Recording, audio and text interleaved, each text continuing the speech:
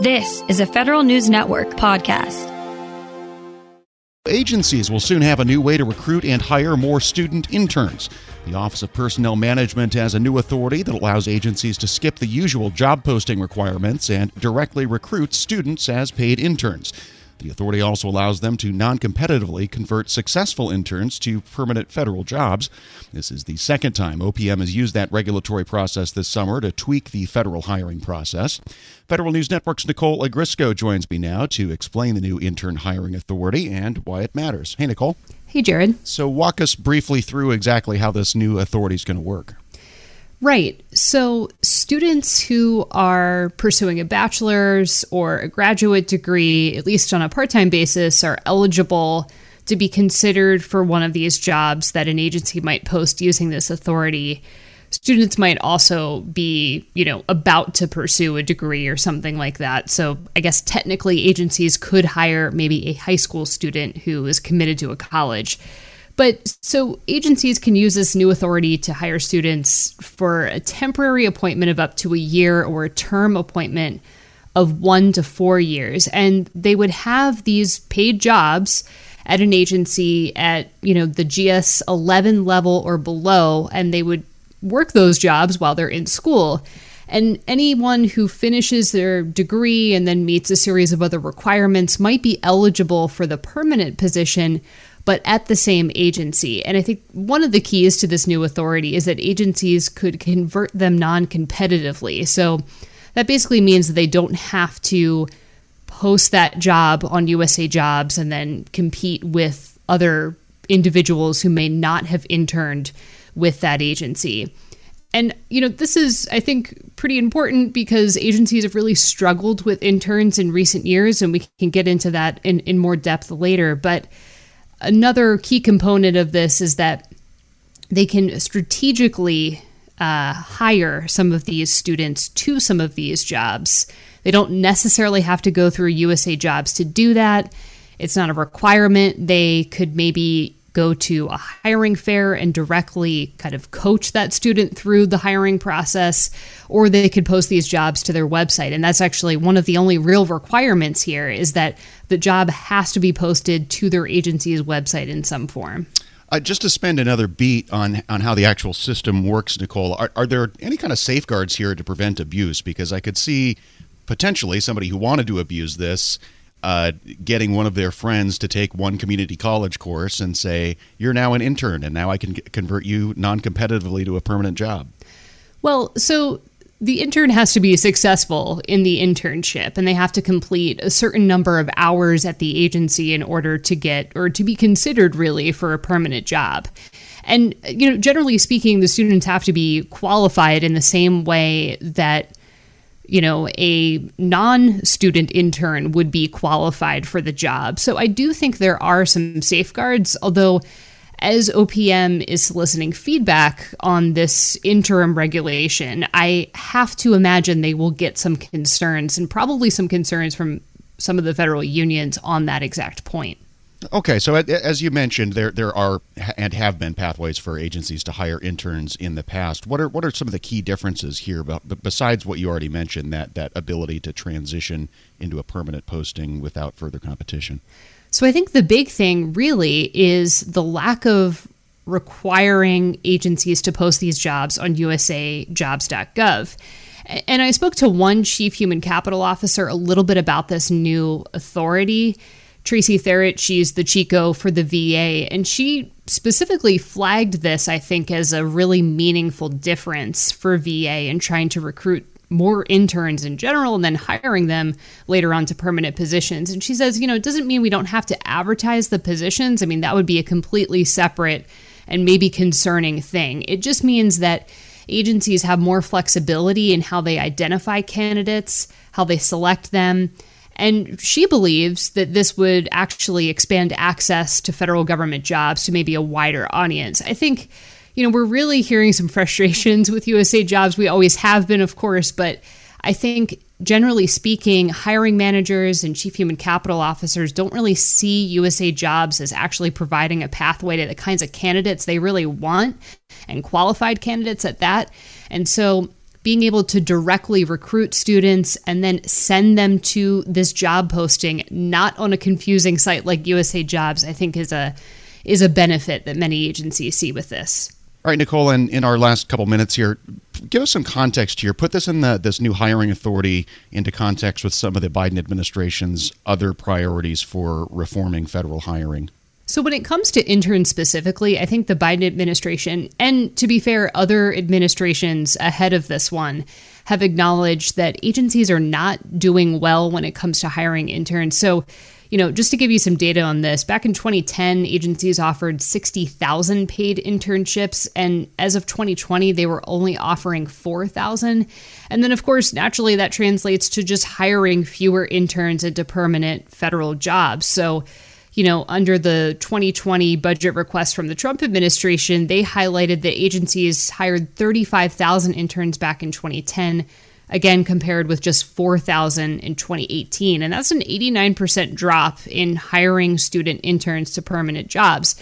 And so for the Biden administration, which has really been talking a lot about staffing up, filling vacancies, they see entry-level talent as one way to do that. And that's been a priority on a couple of different fronts. One, with improving diversity and inclusion. And in fact, in a recent June executive order, they essentially told agencies to find ways to reduce their reliance on unpaid internships. And this new hiring authority might be one way of doing that.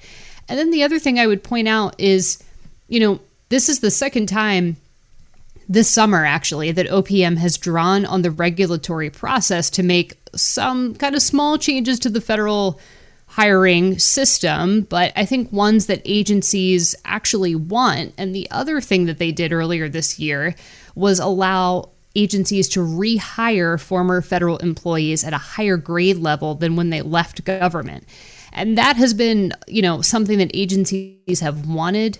The regulatory process has finally gotten them where they want with that. And the Biden administration has said that, that's just another tool they believe that'll help agencies fill some of those vacancies they've experienced in recent years and potentially bring back people that they've had before in government to positions more quickly than maybe they would otherwise. All right, excellent. Federal News Network's Nicole Ogrysko, thanks very much. Thanks, Jared. And you can read Nicole's story about these new hiring authorities at federalnewsnetwork.com. Hello, and welcome to the Lessons in Leadership podcast. I am your host, Shane Canfield, CEO of WEPA. Today, I'm thrilled to be joined by Vice Admiral Cutler Dawson. Cutler has had an incredible career serving our country for 35 years in the Navy, where he attained the rank of Vice Admiral. And during his service, he had numerous assignments afloat and ashore, including Commander, 2nd Fleet, Striking Fleet Atlantic, and in Washington at the Pentagon and on Capitol Hill, where he was the Navy's Chief of Legislative Affairs. Immediately following his retirement from active duty in 2004, he became the president and CEO of Navy Federal Credit Union, the world's largest credit union, where he served for 14 years. Under his leadership, Navy Federal grew from 2 million to 8 million members. Phenomenal. Cutler, welcome and thanks for joining me. Thank you, Shane. You've had a fascinating career across both military and the private sector. Can you tell us a little bit more about your background and your professional journey? Well, I started out at the Naval Academy, where I graduated in 1970, and then, as you mentioned, spent 35 years in the Navy with 6 actual afloat commands. The first one was when I was 27 years old. I didn't know enough to be scared of anything, and it was probably one of the highlights of my career. And then after I retired after 35 years, I went to work at Navy Federal Credit Union as the CEO, where I spent my next 14 years. I'm currently retired and enjoying life, and it's been a great run for me. How would you describe your leadership style, and how's that developed over the years? My style has been quite consistent. I believe, and I've learned this in the Navy, that you have to go to the deck plates to see what is going on. And you have to learn what your people do and how they do it, so you can help them to be better at it and more efficient and more productive. it's something that you need to do all the time. I remember I used to tell folks that you don't want to retreat to your cabin. And what I mean by that is the longer you're in a position, the less you think you have to get out and about. But that should be the opposite. You should get out and about more because people change, situations change, and you've got to figure out a way to get to them and find out what they're doing and what you can do to help them.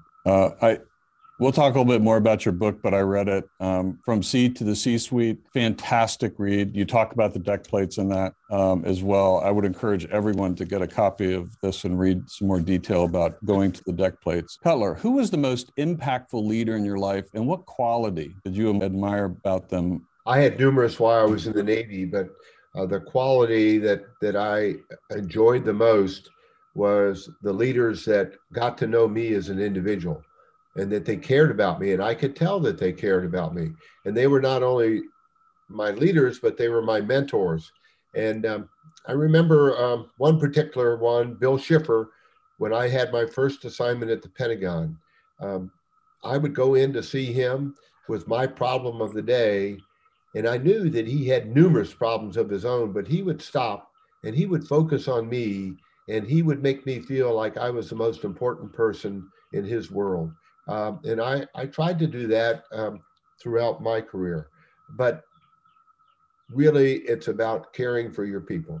Cutler, in reading your book, there was a quote you used to inspire those people that work for you. And it really got my attention. And it was, you are the captain of your own ship. I wonder if you can talk a little bit about what that means and how it was useful to you and the leaders you were developing. Absolutely. What I mean by captain of your own ship, when you are the captain of a ship, sometimes you're in the middle of the ocean and you don't have anybody to turn to make decisions. You don't have anybody to turn to ask, what should I do now? You have to be the captain of that ship. And I translated that into, let's say, Navy Federal's organization, where I would tell branch managers that I said, you are the captain of the ships of Navy Federal. You're the ones that are facing the members or customers, as others call them, every day. And you have to make decisions without a lot of guidance in some cases and without a lot of time. So be the captain of your own ship. Step up, make decisions, do what you think is right, and you never can go wrong. I think that is so important. And you have to give your people a little bit of latitude to take some risk as well, because there is risk for them in doing that and risk to your organization. That's right. And I mentioned that I took command of my first ship with 5 years in the Navy, and I was 27 years old. Well, my boss had 32 years in the Navy, and his guidance to me when I first met him was, Cutler, you do the right thing and I'll back you up all the way. What a wonderful way to spend an assignment with backup and guidance like that. What great advice. It's clear leadership is a topic you're passionate about. You wrote the book we mentioned before, From C to C-Suite. Can you tell us a little bit about that project? Yes. When I was at Navy Federal, I would tell sea stories as parables to get my point across. And folks would tell me, Cutler, we like your stories. It gives us a picture of what you're trying to tell us. Now, what else are they going to say? They work for me, but I took it as a compliment, and it was. And my wife encouraged me to write a book, and I needed a co-author to help me. And I found a lady named Taylor Keelan, who was the perfect co-author. She turned in my stories into wonderful chapters that I'm very proud of. Where can listeners find a copy? Well, you can get it on Amazon, and you can also get it on the Naval Institute website. And I might add that any proceeds from the book, Navy Federal uses to give to charity. Fantastic. Cutler, thank you very much. Really enjoyed your time and your lessons in leadership and sharing with us your life story. And I've learned a lot, both from talking to you today and reading your book. And thank you very much for your time. It's my pleasure. And I would like to add one thing if I could, Shane. During my assignments in Washington, D.C., I gained the utmost respect for the civilians that work here every day. They're hardworking, they're dedicated, and they have my eternal gratitude. I got to come and go from the Pentagon. They stayed every day and worked in Washington when I got to go out and enjoy being at sea. Perfect. Thank you. Yeah, WEPA serves civilian federal employees, but your comment is well taken because the interaction between the two is continuous, it's nonstop, and it's critical. So the career civil servants, as well as career military, our country would not be where it is today without them. I totally agree. And I can tell you from the U.S. Navy standpoint, we couldn't operate like we do without them being the backbone of what we do.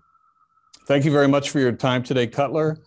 And to everyone listening to Lessons in Leadership podcast, we'll see you next time. As fall fills up with activities and obligations, even a small time saver can feel like a big help. Grammarly is an all-in-one writing tool that makes clear, concise communication easier than ever, so you can finish your work earlier and head off to family dinners, social events, and fall weddings. Grammarly is free to download and works where you do, so every project gets finished quicker. Make sure your writing is free of mistakes with Grammarly's free, comprehensive writing suggestions and get an instant take on how your message comes across with the free tone detector. Let Grammarly Premium's sentence clarity rewrites help you find the perfect words on the first try. You'll be confident writing client emails, deadline-driven reports, and presentations without staying late at the office. Get more time back in your day by writing with Grammarly. Go to Grammarly.com/podcasts to sign up for a free account. Then get 20% off when you're ready to upgrade to Grammarly Premium. That's Grammarly.com/podcasts. Grab a 30-day free trial of Live by Live Plus, and you'll get unlimited skips, commercial-free music, and all of the podcasts and live streaming events you can handle. Visit livexlive.com/podcast1 to learn more and start your free trial.